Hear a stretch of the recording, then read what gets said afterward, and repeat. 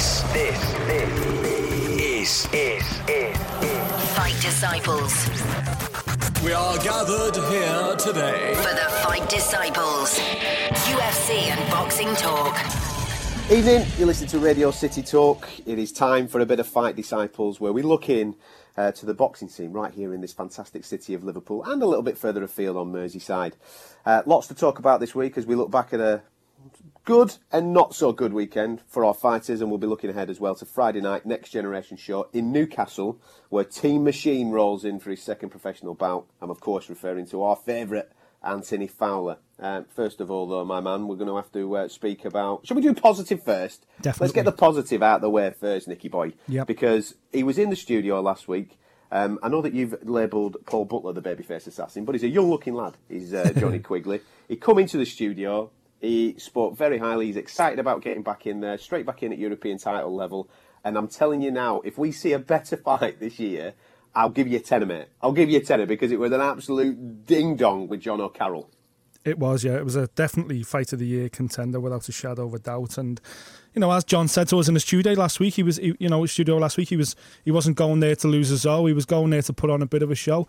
And he did put on a show, but it was that second round, wasn't it, Adam? That second round cost him everything in the end. Yeah, well, it finished obviously in a split decision. One thing that I will say off the back of it, mate, if you get put down twice in the same round away from home, it takes something special, doesn't it? To rally, get back up, gather your thoughts, and then put on a little bit of a show down the stretch and threaten to win it. I mean, yep. It could have gone either way. If he'd have won it, people wouldn't have argued, I don't think. I mean, a split decision, I think, was fair. Yeah, definitely. You know, and I even put that out on social media as well. To be honest with you, kind of like the judges on the commentary team on Box Nation, I thought John Quigley did enough. You know, I thought he had to win the last 3 rounds and he had to win them well. But I scored him winning the last 3 rounds. I thought to bounce back, as you say, like he did after that disastrous second round where he touched down twice, to do that and to rally down a stretch. And, you know, because John O'Carroll's such a fit lad. Danny Vaughan had him in incredible shape. But for a counter-puncher like John Quigley, who's had one fight in 2 years, let's not forget, prior to this fight, for him to come back and to put on that kind of performance down in the championship rounds when it matters, for me, I thought he just nicked it. But you know what? As long as we got that split decision, I was kind of happy, because I wanted the judges to be fair and to rule this fight what it was. And it was that close, wasn't it? Let's be fair. It was razor close.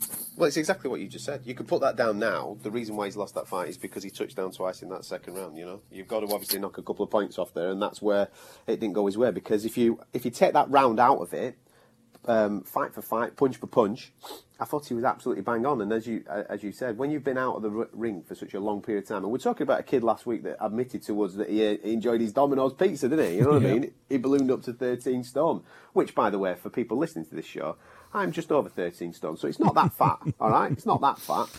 But for a young lad like him and a small lad like him at this particular weight class, there's a lot of weight, so he shifted that. He's blown off the ring rust, and he's had no real competition. His fight in October was against nobody. He should be blowing that kid away, and he's gone straight back in at European level.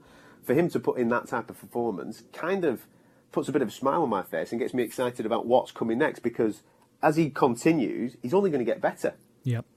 Well, imagine what kind of performance he'd have put in if he'd have been a lot more active, if he was even sharper than he was. And let's face it, you know, he was beating John O'Carroll to the punch. That little step aside and that left hook couldn't miss early on. It was just the fact that he got caught square twice and dropped. Yet he come back and won the 3rd round, and then, as we say, he won the big rounds down the stretch as well. So, you know, that was another thing that I put out on social media. I was like, and I tagged in Frank Warren, I tagged in Matthew Macklin, who's his management company. I tagged in Andy Ayling, who does a lot of work with Frank Warren, a matchmaker. And I just said, you guys have got to keep him busy now. That's what John Quigley needs. He needs dates, because if he's got dates, he'll be far sharper, he'll be a lot fitter, and then let's see what he can do. But in regards to this John O'Carroll fight, we've got to see a rematch, surely. Yeah. We've got to see a second fight. Whether that's next or whether it's in a year or even 18 months' time, I don't know, whatever's best for these guys. But both of them came out the fight with so much, their reputations 100% enhanced, and so much respect for one another that, you know, styles make great fights. John O'Carroll, high pace, super fit, walk your guy down. You got John Quigley, the perfect slick counter-punching switch hitter. You know, it was a match made in heaven, and, you know, it totally and utterly lived up to it. I love the fact that the referee insisted on a standing ovation. I think they'd have got a standing ovation anyway, but wouldn't we just love to see a second fight back here in Liverpool, maybe? Do you know something? Yeah, absolutely. But when it was the weigh-in the day before, I got a little bit excited because I anticipated that maybe Johnny might struggle with the weight, but he made it quite comfortably, absolutely easily. It was John O'Carroll that was 4 ounce over, wasn't he? And he had to skip it off and get down. So I thought, if he can still be in there at 6 and 7, then down the stretch, as we found, I mean, you rightly said there, I mean, he won the last 3 rounds quite comfortably because the other fella looked a little bit too tired. And maybe that's what it was, that weight just caught up on him a little bit. Yeah, I think so, yeah. And, looking at him on fight night as well, on a Saturday night, and on the scales, I know John O'Carroll and his team were taking some cheap shots on the scales, calling John fleshy and whatever else. But I agree with them. He did look like he had a little bit of a belly on him. So that opens the possibility of John Quigley going back to featherweight, where he debuted at originally, and maybe doing something even better there, being the big guy down at featherweight. Imagine what he'd be capable of then. So massive future for John Quigley. As I say, the main thing for him is he's just got to be kept busy. We need a manager or a promoter or someone, a TV even, to really get behind him and go, right, let's get this guy fights, because he puts on a show and he's different from everybody else. This is what we were talking about last week. His style is very unique, but it's attractive. It's good to watch. Are you putting your hat in the ring there, mate? Are you looking for a new gig? Well, you never know. Keep your options open. I could do a good job as a manager and a matchmaker. You know that. Entrepreneur Nick P runs the podcast, runs the radio show. He's now managing fighters. That's it. Just runs the boxing. I'll sort your fight out, lad. Where do you want to do it? Tesco Car Park? We'll get that on. No bother whatsoever. Back to Everton Park. That's it. No, excited, and hopefully, as you've just rightly said, we'll get an announcement pretty soon on whether, 1, we're getting a rematch, or 2, Johnny Quigley's back in action. It'd be great to see him in Liverpool, you know what I mean? Definitely. I think it's important that for fighters like this, even though he's got a following, it's important that fighters like this make it at home, build those followings up at home, and therefore maybe can kick on and take those fans abroad, because he's definitely won a lot of Belfast natives over, without any shadow of a doubt, with his fight at the weekend, mate. We wish him all the best. Listen, I'm going to jump a little bit here, because I want to give the whole of the second section to analysing Paul Smith falling short in Germany against Tyron Zeuge. Yep. So I'm going to jump forward to this Friday. I kind of like this idea of these next generation shows. There's a couple of lads on there that I'm dead excited about. We spoke about Josh Kelly on our boxing show on a regular basis. For those that have never heard it, go to our website, fightdisciples.com. You can download a boxing show every single Wednesday, where we preview world boxing. This one's just catering towards the Merseyside boxing scene, but if you're into your boxing properly, get stuck into our website, fightdisciples.com. And one of our own, Anthony Fowler, is on that Next Generation show this weekend. Friday night boxing, mate, first of all, I absolutely love it. There's nothing better than getting in from work on a Friday thinking to yourself, oh, what's the wife going to have on here? Is it going to be Love Island? Is it going to be some nonsense? And then all of a sudden you've got a Brucey bonus out the back door with some Next Generation boxing. Yes, indeedy. I'll have a bit of that. Yeah, definitely. He's played the blinder here already, and you know what? I hope it becomes a regular thing, a once a month thing, because Prize Fighter, that used to be our Friday night boxing, and it used to be a little bit of fun. It was the beauty of Prize Fighter, that you kind of it told a story and you could get behind somebody and follow them throughout the entire show. And I think this next gen thing is the same thing. I'm hoping they're going to build up the profiles of these people so you can really see them behind the scenes, and they've got all kinds of footage going on, so you can really get behind these young prospects, these former England internationals, and go, you know what, I'm going to follow this kid's entire career. But that's all this card is pretty much at the weekend. Obviously Stewie Hall's on there, former world champion as well, but it's really like Josh Kelly's homecoming. He's a big northeast lad, but the likes of Simon Valley and Warren Bass there, and Scott Fitzgerald, Bradley Saunders is on there making his comeback and everything. It's got that real flavour of the next generation coming through. And breaking news, this has literally just been revealed in the last few minutes. Natasha Jonas has signed with Matchroom. She will debut on this card on Friday night, I'm being told now. Natasha will make her professional debut in Newcastle alongside Anthony Fowler. Look at that, that's hot. That's why you're the man of boxing, mate. That's why you're an entrepreneur. That's why you're taking over. I never made the match, but... No, I'm going to say you're probably getting a backhander somewhere, aren't you? Someone's probably lying in your pocket. Great to... Obviously, Tasha's been on our show. If you want to hear that interview, you're more than welcome to get stuck into that. It's on our website, fightdisciples.com. And, of course, this weekend, Anthony Fowler's on there. What are you expecting from Anthony? Because first time out, mate, there were a bit of controversy, let's be honest. Yep. You know what I mean? I mean, he admitted himself he was a little bit overexcited debuting at Bramall Lane, fair enough. He comes out in a stadium and all that. Yep. And then he chucked in a couple of cheeky digs out when the geezer was grounded. What are you expecting this time round? Are you expecting a little bit more cool, calm and collected? Yeah, 100%. It'll be a far more composed performance, certainly more relaxed. You know, he was so fired up last time just walking into the ring. I think Dave Caldwell will have him a lot more chilled this time. And it'll feel completely different to Anthony Fowler as well. You know, it'll be Natasha that has those same emotions that Anthony Fowler had on his first fight, and he'll be the one telling her, you know, it's fine, don't worry, everything, you know, nothing's changed. But she'll be the one that's overexcited. She'll be the one trying to blow her opponent away, whoever that may be. I expect Fowler to be a little bit more composed, but listen, he's the machine. You know, this guy is a finishing machine, and he will be going in there looking for a stoppage. At the moment, we don't have opponents. It's a little bit early in the week, but I think Fowler will be looking for a finish, but I think we'll see a lot more composure in there, taking his time a bit more. One thing that I will say about Anthony Fowler, he's a beast, not only in the ring, but he's a beast on Instagram, right? He was winding me up at the weekend because, one, his girlfriend is very, very attractive, and two, he sat there all smug in his back garden, top off, he doesn't have a six-pack, this kid. He's got about a 24-pack. It's just muscle on muscle on muscle. He's ripped to pieces. Yeah. Whoever his strength and conditioning is, that is an advertisement. Yeah, exactly. That's a serious advertisement, that, isn't it? If you want to post the boy, just put Team Machine on the front there, because he is looking unreal, and he's not fully yet at the 154-pound weight category, is he? No. I mean, he explained to us that he's gradually dropping down. This is a kid that has been used to fighting at middleweight in the amateurs, and he's dropping down just so therefore he can balloon back up on fight night. I think, if I'm not mistaken, this is scheduled for 156 on Friday night. He did 158 at Bramall Lane, didn't he? So he's gradually coming down into that 154-pound category. And I tell you something, be fit, better watch out, man, because he's targeting him, innit?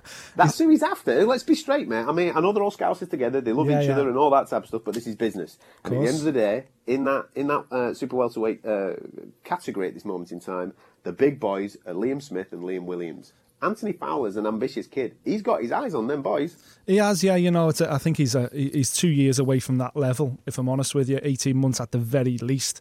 But you know, you've got to set your sights high. And Anthony Fowler's only turned pro for one thing, and that's to become a world champion. And right now, those two guys are the guys in the UK that are touching that world class. That, you know, waiting for a world title belt. So, you know, it doesn't surprise me at all that Anthony's targeting them. But what a fight that would be, you know, yet another battle of the Mersey, you know, obviously with Anthony formerly fighting Callum in the amateurs, to then fight Liam for a world title would be something a bit special, I'm sure. But he's got a long way to go just yet. Can I just ask as well, before we talk about Natasha, just briefly, what is the obsession at this moment in time with Merseyside boxers and golf? Derry Matthews started this off, and now every time I check out Callum Smith or Liam Smith, they're on the blooming golf course, these lads, having a bit of a knock. That's right. The weather's... Listen, it ruins a good walk, lads. Listen, if you want to enjoy the sunshine, go sit in the boozer. I know that you've obviously got diets and stuff like that to obviously chill, but go and enjoy a beer garden. There's no need to go and ruin a walk, whacking a blooming little tiny ball around the golf course. Are you a golfer, mate? Are you into the golf? I've been known to swing a bat every now and again. I'm not too diabolical. I think it's much better pastime for boxers than fishing or keeping pigeons. You know, are you having a go at Paul Smith now? Is that what you're doing? No, well, I know Paul keeps pigeons and he goes fishing. Actually, I think Tony Dodson keeps pigeons and fishes as well. God, two of the most boring pastimes in the world. But, you know, each to their own. Each to their own indeed, my man. Each to their own indeed. Quickly there, you touched upon Natasha. You give us a bit of an exclusive. This weekend is when she's going to be doing her thing on the Next Gen show. I mean, this is a girl that lit up women's boxing. She's the trailblazer. It didn't necessarily work out for her at London 2012, but now the rhetoric and now the narrative can start, because it's surely the path at some point is going to be Katie Taylor, because that's where she fell short at the London 2012 games. Yeah, 100%. And, you know, she told us about this when she was in the studio with us. She said it was inevitable that was going to be drawn up. But right now, she's just concentrating on being the best Tasha Jonas she can be. We've heard that she's flying up at the gym with Joe Gallagher. She's really enjoying herself. It's like being back at the Rotunda, she says, with the Smith brothers and Paul Butler up there. You know, it's kind of nice, familiar ground for her. She'll have a lot of nerves on Friday night, but there'll certainly be a big crowd going up there as well because she's from a massive family, Tash, and they absolutely adore her and have followed her all over the world. So Newcastle will definitely be invaded by a couple of Scouse chatterbangs on Friday night, let me tell you. But yeah, she's just got to listen. As we talked about with Anthony Fowler a few weeks ago, just get it out the way. That's all this is about for me. Your pro debut is just about getting it out the way, getting in there, dusting off the gum shield, getting the win on your record, and then the real business starts then. Get rid of all the nerves, everything else. And Tasha will be nervous because she knows now that, you know, it's kind of a trend at the moment, women's boxing, isn't it? Everyone's falling over themselves to find the latest talent in female boxing. And I know after speaking to Tasha, both on air and off air, that she was inundated. You know, she told us, didn't she, that she was inundated with offers from everyone, not just in the UK, but obviously, you know, Golden Boy, big brands in America as well, really wanted to sign Tasha because they know that Katie Taylor's fight is down the line. But she's chosen Matchroom. I think it's a great decision, obviously, Matchroom with the Sky deal, Matchroom with this whole next gen thing going on. And I think she's now going to be part, with Fowler, of this next generation group of, say, a dozen former England internationals that Matchroom are going to parade around the country on Friday nights as they build up their records. Great place. I know it's quite difficult for female boxers to get quality female boxers sparring because there's obviously limited numbers of quality talent. But in the gym that she's in at this moment in time, she's sparring Paul Butler. And I've heard that over the last week or so, she's been in there with Anthony Crolla. So if you want quality sparring, there you go. Exactly. She's definitely in the right place. And from what I've seen on Tasha's social media as well, all the GB girls are getting together quite regularly to do a bit of sparring, a bit of training together too. I don't know whether it's happening at Gallagher's or it's happening down in Sheffield, but I've seen Tasha and a few of the girls. They'd all got back together for a workout, you know, a training session, everything else, and that's great for her as well. It's great that women's boxing has just kind of exploded all at once because they're all being inundated with offers. So, you know, in literally in 2 years' time, we could be celebrating half a dozen world title, you know, world ranked girls from this country, which is incredible when you think female boxing has been completely and utterly off the radar in the UK forever, really. Now, still to come on the show as we concentrate on the Merseyside boxing scene, we're of course going to celebrate John Conte's MBE. Superb, my friend, but that's coming up in the final part of the show. Next, I know we jumped the gun a little bit, but we're going to have to go to Germany. That's what we're going to have to do to look back at Paul Smith's attempts at becoming a world champion at the weekend. You're listening to Radio City Talk. You're listening to the Fight Disciples podcast. Now then, let's get stuck into the elephant in the room. Germany at the weekend. Paul Smith went in search of world title honours for the third time and came up short. I'm sure you watched it. We've all got an opinion on it. But what I would like to say is, first of all, thank you so much for coming in last week and all your lovely comments about him and that interview. People have a divisive opinion, I suppose, on Paul away from Liverpool. I think Scousers follow their own, always support their own. However, away from Liverpool, there's an opinion on Paul Smith, which some people's opinion softened slightly. Not totally. I'm not saying that totally it softened, but listening to him talk last week as an honest and open guy, and you even admitted this yourself, Nick, when you were talking about him last week off the back of that interview, you have a different perspective on him as a geezer. And everybody, from my point of view anyway, that I spoke to at the back end of last week, were right behind him. We're wishing him all the best. We're hoping that he can pull it off at the third time of asking, but sadly, he came up short.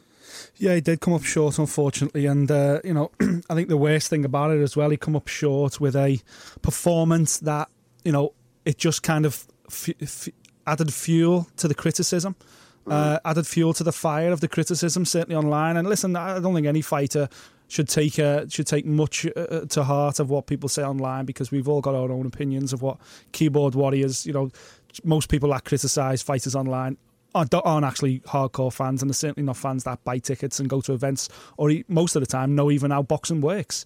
But still, it just kind of, you know, it added to what they'd all been saying, that he didn't deserve the fight, that he was, you know, he'd been handed an opportunity that, you know, other people deserved before him. Everything else, listen, he got the opportunity, he took the opportunity.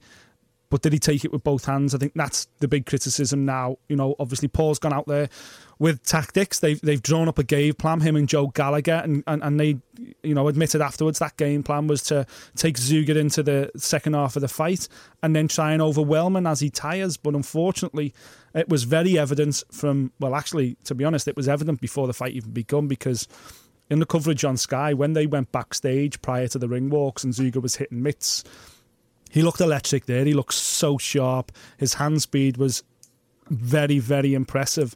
And straight away I thought, oh no, this is going to be a tough one for Paul, because this kid looks absolutely on point. And to be honest, he started electric and he just didn't tire at all. And Paul he looked every inch his age, unfortunately, in there. Yeah. Don't you think? No, 100%, mate. I think the way that I analysed it with a few pals on Sunday that I called up with for a few beers that are into the boxing and listen to the podcast and what have you, it's a case of time waits for no man at the end of the day. And I'm convinced that 3 years ago, Paul Smith would have beaten Tyrone Zuga. Yep. But over the last 3 years, maybe the level of opponent that he's been fighting and things like that, it's just caught up with him a little bit. The guy's not at the same level that he was at. It's very similar to how I talk about Wayne Rooney, I suppose. Yeah. Wayne Rooney, once upon a time an elite footballer, now is he an elite footballer? I mean, that debate's for a totally different type of programme. But for me, Paul just came up short. 3 years ago, I think he'd have beaten Zuga. It wasn't his night of the weekend. I don't think it was for the lack of trying. I just don't think he had it. He just didn't. He did. And I think Zuga maybe surprised not only him, but he definitely surprised me, mate. I've watched Zuga a couple of times and thought to myself, he's 100% the weakest of these champions. And I still believe that. In that super middleweight division, I still believe that. De Gale beats him, Groves beats him, even Ramirez beats him. If you're looking at the guys underneath that, Callum Smith beats him. So he's the weakest of the champions, but he surprised me a lot in this particular fight with his footwork and his mastery of distance. I thought he was always out of range. Yeah. And Paul just couldn't shut that range down. I mean, if you watch it back, and hopefully people do, well, maybe they won't, but if you watch it back, what happens is Zuiga, because the way that he gets out of range off the back of maybe throwing his jab and his cross and what have you, the way he got back out of range, Paul wanted to react to those shots. As soon as the kid landed, Paul was ready to come with an overhand right. He was ready for his trademark left to the body. He was ready for it, but the kid was he'd gone. Yeah. He was out of range and he couldn't shut that down. One thing that I will say about Zuiga, because later on in the fight, I definitely thought Paul tried to put his foot down at the end, and he did land a lot more in the 11th and the 12th. When he did... I thought he won the 11th round. I had Paul win. That was the only round I scored for Paul, was the 11th. I agree. I think I scored in 2 rounds. Third? Did you give him the third after he won? Yeah, I think I did. It was one early and then one late. But what I will say is that when Paul landed, when Paul caught him, and this is why I say Zuiga is probably the weakest of those champions, because he's the youngest and maybe a little bit more naive than the other guys that have been around the block a little bit more than him. When Paul did land, he instantly wanted to trade back. Yeah. And that for me is a negative in a way. It's a case of you've been caught with one. Because it's a macho thing and you're a young lad and I want to instill myself back on this fight, you're prone then to be caught with the second and the third, you know? And I think if he does match up, if he goes into this super tournament that George Groves has got into, or if he ends up fighting someone like a James De Gale, I think he gets smashed to smithereens. I really do. I think he gets stopped as well at this stage of his career. I'm not saying he's not going to get better, because that's definitely what I saw against Paul Smith is most certainly an improvement than what I've seen him against, for example, Isaac Ekbo, which I thought was his best previous performance to this one at the weekend. So he's definitely growing into being a champion. He's learning on the job, very similar to AJ, I suppose. Yeah. He's learning on the job. But I think if he comes against a George Groves next, he gets beat against George Groves. Well, he's only a young guy. How old is he? He's only 25. He's 25, yeah. He's only 25. And they have confirmed he's going to go into this super middleweight super tournament, which, of course, Groves is already in as well. Yeah. It'll be interesting to see who else they're able to attract into that tournament, because obviously they've got the WBA super champion now and the WBA champion proper in there. It'll be interesting to see whether the likes of Callum Smith or even James De Gale, like Sauerland are telling us, are going to come into this tournament as well. They're telling us that all the champions are going to be in there. So interesting to see how that one plays out. But just coming back to Paul, do you think he'll look back on the performance overall and kick himself? Do you think, there was at one stage there, I think it was like going into the 9th or the 10th, and I think Joe was telling him, just stay patient, keep calm, the opportunity will come. And and I was kind of thinking, well, you've got 9 minutes of your career at this level. You've got 9 minutes left to try and do something. And I just kind of thought, you know what? Just let them go, Paul, because you may as well get carried out and lose on points anyway. Just let them go. just take a chance now, because you know, he was a mile behind on the scorecards. Yes, he come on strong in that 11th round, which he definitely won the 11th round, but at no point did he hurt Zuga like he did in the 3rd. I just think he had to take a chance then. He just had to roll that dice. And to get to the end of the 12th round, obviously the knockdown that was scored in the 12th was a joke. That was a slip. There was absolutely no knockdown there. And Paul was upset about that, but you just kind of thought, well, he showed me a lot of passion when he was screaming at the referee going, that was a push, that wasn't a knockdown, and he was right. But I thought, well, where was that passion 2 rounds ago? Just go for it. Like, you know, you want to win this world title. We all want you to win it. Go for it. You're gonna lose on points. I could see watching on TV. You're a mile behind. You're gonna lose on points. Just go for it, Paul. And for me, just at no point did he just go for it. And I think that's why, looking back at the 3 world title fights he's had, I think that this is the one he'll regret, because he'll go, you know what, I should have just went for it with the 2 or 3 rounds to go. I should have just gone hell for leather and just seen what happens. I think when you're fighting a younger kid, I mean, this is just for me. I mean, I'm not a guy that plans boxing fights. I'm not a trainer or anything like that. But when you're fighting a younger guy, I think it's a little bit of a dream that he's going to tire down the backstage, because he's supposed to be fresh. He's 25 years of age. If he can't last 12 rounds, then why is he a world champion, in my opinion? I think with kids like that, and I've seen this a couple of times recently, you jump on him early, scare the living daylights out of him, you know, because it was his coming out fight. He's supposed to be the heir apparent to Arthur Abraham. Arthur Abraham's ringside. He's supposed to be in front of his German crowd. I'm the boy. I'm coming out. I'm gonna have a little bit of a tippy tappy. I'm gonna showcase my talents. For me, get in there, smash him early doors. Yeah. Okay, that might be because you might walk onto one. You might walk onto one and you might get chinned. You might do that. Yeah. But for me, to hope that he's going to tire post 8 rounds, I think it doesn't really work. When I analyse boxing, it doesn't really work for me, that. I think I'd rather...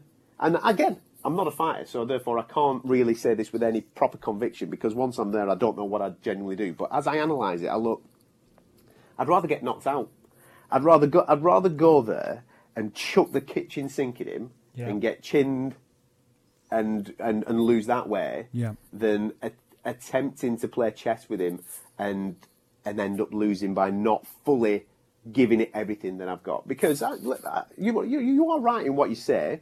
The first fight against Abraham, Paul, those tactics worked for him. Yeah. He played chess with him. He won rounds. He won rounds, and for me, he won 7 of the rounds, and therefore should have been crowned world champion. It didn't happen. Second time round, he used the same tactics and got beat. On that night, he was outclassed by Arthur Abraham. This time, he's come and used the same tactic again against a younger fighter. Because don't get me wrong, Arthur Abraham's an older guy. Mm-hmm. He's used the same tactics again against a younger lad, and it's not worked out. Whereas if he changes it up a little bit and goes, do you know something, we're going to jump on him. If we go, we go. Let's jump on him early. But if he catches us, there's a chance he's going to catch us. He's a young kid with a bit of power. Yeah. If he catches us and I go over, fair enough. Yeah. All right? But at least I've had to do with it. At least I've rolled the dice, yeah. Yeah, and I think what you've just said there, as it dust settles and he looks back at his career, he's achieved an awful amount. Unbelievable. Unbelievable. I'm sure there's a little bit more, because when I was speaking to him, I know that his ambition is to obviously fight at Anfield. Whatever level that's at, I'm sure he will turn up at Anfield next year to have that commemorative moment without any shadow of doubt, and that's a lovely way to go out. Yeah, I agree, But as he looks back at those world title fights, yeah, you are right. He will be very, very disappointed with this one, and he probably has a little bit of animosity, bitterness, I don't know, towards the first one, because he should have been world champion. I think he should have won that fight, but wasn't to be. No. One thing that I wanted at the end of that fight was the same judge that was at the Burnett fight, because both lads were wearing black shorts. I thought to myself, if there's a mistaken identity situation here, we might be in here, sunshine. We might be getting a world champion off the back of it. Let's hope Paul speaking German in there just to confuse the judges. No, absolutely. And another thing as well, just before we move on to Stephen, who was in action also on that card, can someone please send a copy of Sweet Caroline to Kalle Sauerland, because it doesn't seem like the Germans wanted any atmosphere. It's weird, isn't it? A very weird atmosphere watching a fight in Germany. I remember this, from when Tyson Fury went over and fought Klitschko. I thought to myself, What a weird atmosphere for the heavyweight championship. And watching that at the weekend for the super middleweight championship, I thought, what happens? They only cheer when there's action. They don't do anything. They don't rev it up at the start. They don't cheer the fighter on. They don't do any of that, do they? It's weird. No, it's like no friends are allowed in there as well. Like the only people you could hear shouting during the round were like Paul Smith's fans. You know, I could hear Scouse accents. I could hear Scouse accents. Get it in, Paul! Get it in, Paul, lads! Get it in, lads! I could hear the Rotunda coach, who's like a really close family friend to all the Smith brothers, a lad called Cracker. And I could hear Cracker's voice over everything, screaming at Paul, "Go for it, Paul! Let them go, lad! Let them go!" But it's crazy. The German crowd, no sound at all. It's similar to the Japanese crowd as well. You know, the Japanese, whenever they watch certainly MMA, but boxing as well, you don't get anything except a warm applause at the end of each round. I don't know how they control themselves. I'm screaming at the telly at home. I'm sure the opponent that Stephen Smith got to fight as well got a standing ovation off the back of his performance. What was that? I mean, fair enough. Stephen maybe needs to blow a little bit of rust off, stay a little bit active, because I think it's tomorrow that they're all out to Ibiza for his stag do. He's getting wedded in. Congratulations to him. That'll be absolutely tremendous. Exciting time for Stephen, his missus and his kids. But at the weekend, come on, Stephen Smith was an elite amateur. The guy's been in with world champions. Two world title fights he's had. Man. What is he fighting this geezer for? That's like fighting me. That was like fighting me at the weekend. Yeah, it was. And that Galovich, to be honest, I've subsequently found out on BoxRec that he's actually had 12 fights, apparently. But prior to the fight, I couldn't find anything. So we were led to believe, even Stephen had said, I can't find anything on this guy. I can't even find his record. So on the night, it was like, it sounded like he was making his pro debut, and I was thinking, oh my goodness, what is the matchmaker doing? Putting a two-time world title challenger in with a guy making his pro debut. And he fought like he was making his pro debut. Soon as Stephen touched him once to the body, the guy nearly passed out. And obviously he struggled back to his feet. And then Stephen, doing his job, just went, okay, then, well, you can have another one to the belly, and that's the end of this. To be honest, I think the young lad's probably still rolling around on that canvas now, clutching onto his ribs. But I kind of felt sorry for him, because I was thinking, the matchmaker's done you no favours here, son, because, Stephen Smith's absolutely the real deal. But you can't knock Stephen. All Stephen's job is to do is to get rid of the man that they put in front of him. And if the Sauerlands or the matchmaker have made the mistake of picking this guy, well, it's that guy's management team that needs to complain. But you certainly, I don't think Stephen Smith's had an easier fight throughout his entire 27-fight pro career than that one. Didn't need a shower either, which is always a bonus. Just, get changed. Straight on the plane to Ibiza. That's it, job done. We wish him all the best with his stag do. Hopefully the boys will come in and share a few stories from that, if they're allowed, and we're allowed to stick them on the radio. And we want Paul to stick around, don't we? I know he's probably under a little bit of pressure now, but we want him to stick around. We want to see him fight at Anfield last summer. I'd love to see him sign off with a farewell performance at Anfield, and then maybe a little bit of a wave to the home crowd and get a nice reception, because he's come off for a lot of flack this last week, and in my opinion, all of it is completely undeserved. Whether you're the world's biggest Paul Smith fan or he's just not your cup of tea, you can't knock the fact that he took a world title fight, because opportunity knocked, and he went out there and he done what a lot of people won't, and that's travel to Germany and fought for a world title. So good on him. Absolutely, fair play to him. Speaking of Liverpool boxers that are picking up accolades, none greater than when you get touched by the Queen. That sounded a little bit wrong. I apologise for that. It did, yeah. But you know what I'm alluding to. John Conte getting an MBE. We're talking about it next on Radio City Talk. You're listening to the Fight Disciples podcast. Now then, we don't sadly have any music that could troop the colour, or I suppose we could play God Save the Queen. We could play the national anthem, Nick, couldn't we? You know what I mean? Seeing as that we are celebrating John Conte. If we're going to play that, I've got to stand up and hold on to my chest. You know that. I'm a big royalist, so... Yeah, he is. For those that don't know what we're talking about, please subscribe to our podcast, fightdisciples.com. There's a picture up there of Nick in his tap-out shorts, wearing a tuxedo top, with his bulldog... at the what was it? Was it the wedding? It was the Jubilee? wedding. Yeah, no, it was the wedding. Yeah, Kate and William's wedding.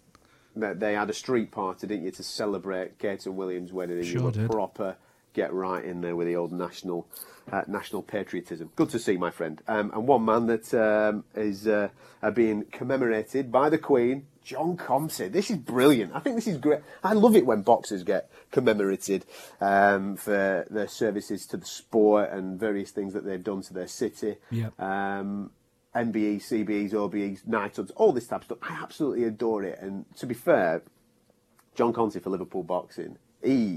Well, he's the number one. It's taken so long. He's the number one. I'm surprised it's taken so long to get to this stage. It is, yeah. It's kind of weird that it came around now. You know, I actually found out 24 hours before the rest of the world because a good mate of mine, Mark Staniforth, who writes all the boxing for Press Association, they'd obviously been given a little bit of a heads up because Mark rang me out of the blue and was like, hey, you haven't got a number for John Conte by any chance, have you?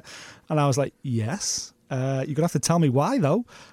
So I shared that information with him after John obviously signed that off and allowed me to, but I found out 24 hours earlier that he was going to get an MBE, and it's never been more deserved because, listen, what he did for not just Merseyside boxing as well, you've got to remember that, you know, when he was at his pomp, you know, in the early 70s, when he won that WBC title down at Empire Pool in London, he was based out of London, but obviously was an absolute hero up here on Merseyside. He was British boxing. He was like the Anthony Joshua of the early 70s. You know, he looked the part. And I remember Muhammad Ali came over one time and they met each other, and Muhammad Ali was referencing how good looking he was and all this kind of stuff. And he truly was. He was like the British version of Muhammad Ali in the early 70s. He was boxing. It really didn't get any bigger than John Conte, and obviously the most accomplished boxer Merseyside's ever produced.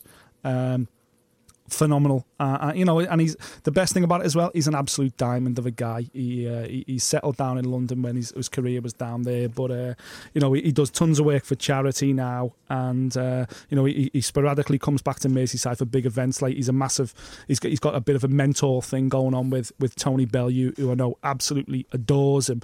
And you know, it's great to see that he's given back. But it's just nice that he's not been forgotten. You know, his career and what he's done for the sport has not been forgotten. That's why I like things like these MBEs. It recognises two icons of sport.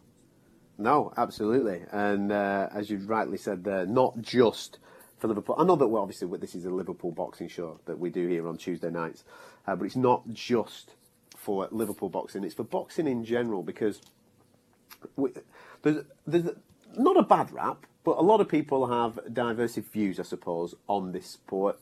Some people think that it's good, some people think it's bad. Obviously, we've got this Mayweather-McGregor fight going on at this moment in time where people are slagging this off, slagging that off. So it's nice to report some nice news. Just to turn around and say, look at this guy. You know, for me, it validates boxing a little bit when it's recognised on that scale, when it's recognised by the Queen and the Royals, when they say, listen, this guy did wonders for this particular sport, not just for the city, but for this particular sport. There's an MBE, and that's what you want at the end of the day, isn't it? For me as a fan, I look at that and go, hey, yeah, we're on the playing field. You know what I mean? We're not this taboo subject. We're proper. Yeah. Oh, listen, Tanya.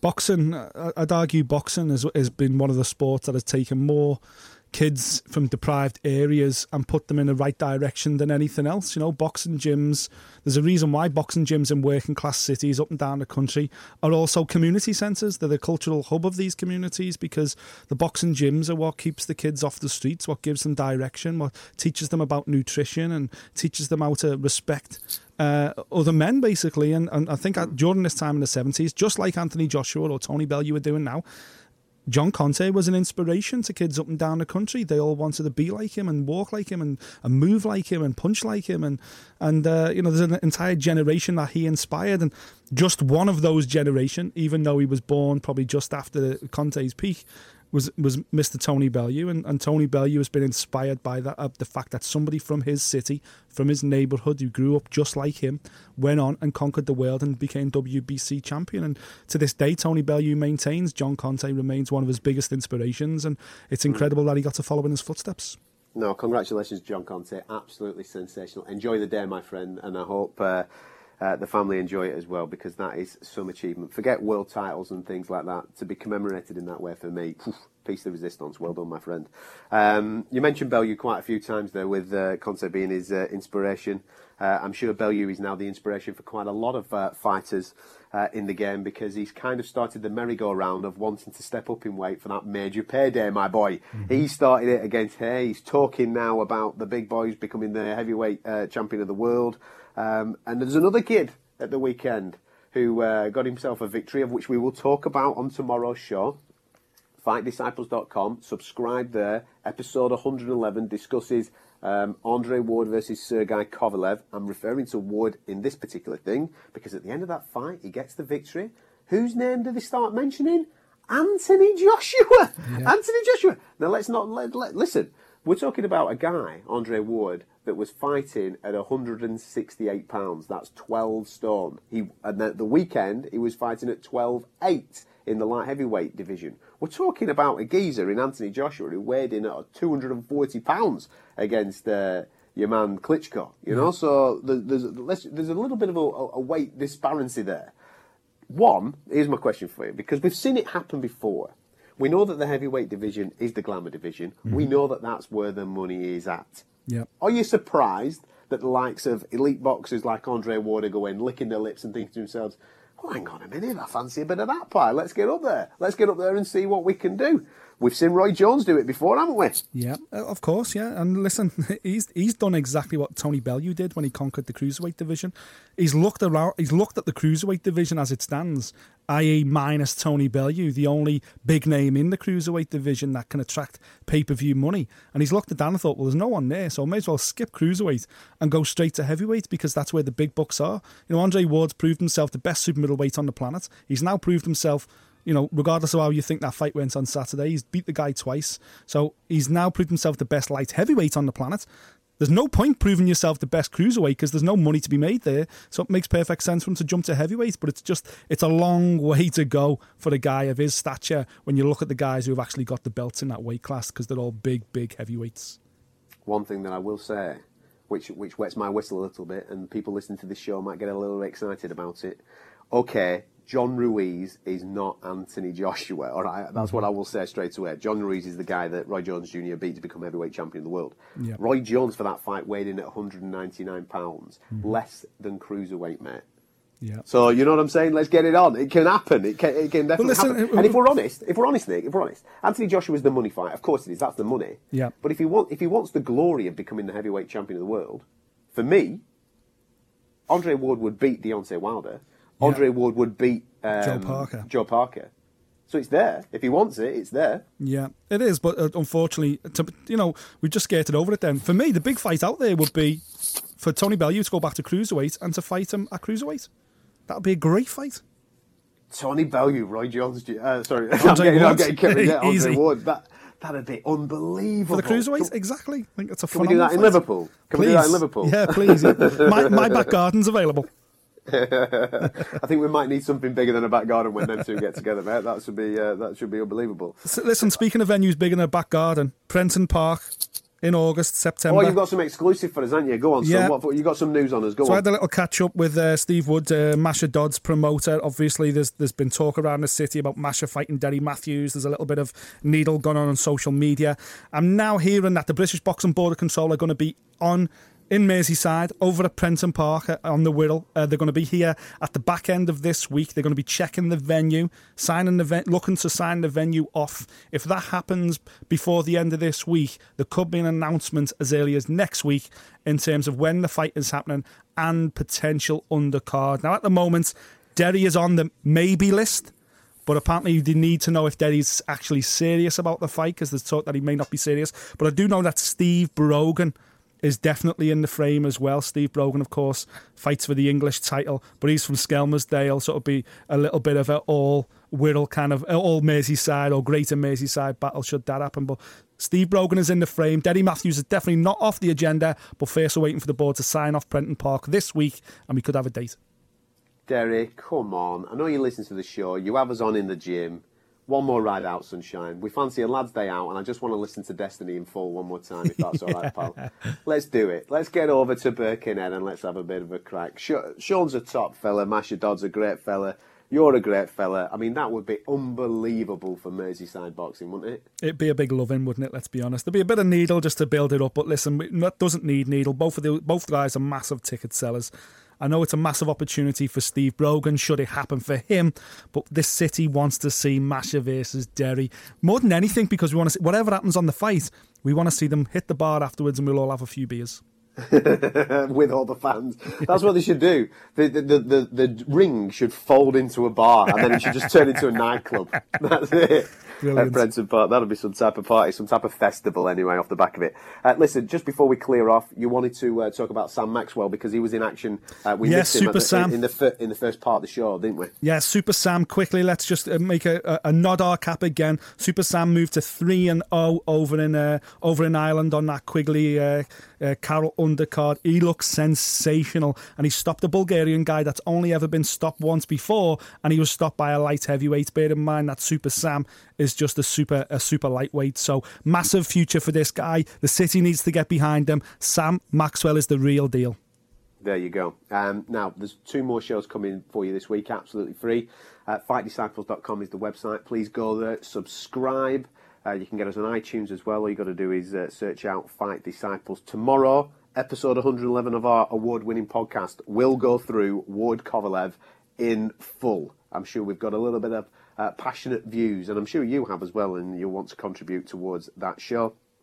And then on Thursday, of course, we touch upon the world of UFC, where sadly, me and Nick are going to have to eat some serious humble pie on Thursday's show.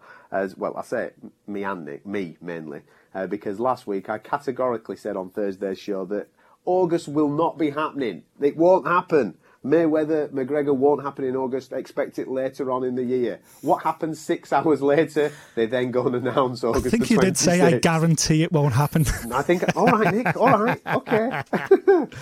So Thursday will just be basically me eating humble pie while you all take the mick out of me for telling you something's not going to happen, and then 6 hours later it is actually happening. And of course we'll speak about that. We're going to do a series of shows as well, looking at the pros and cons of Mayweather-McGregor, the money fight.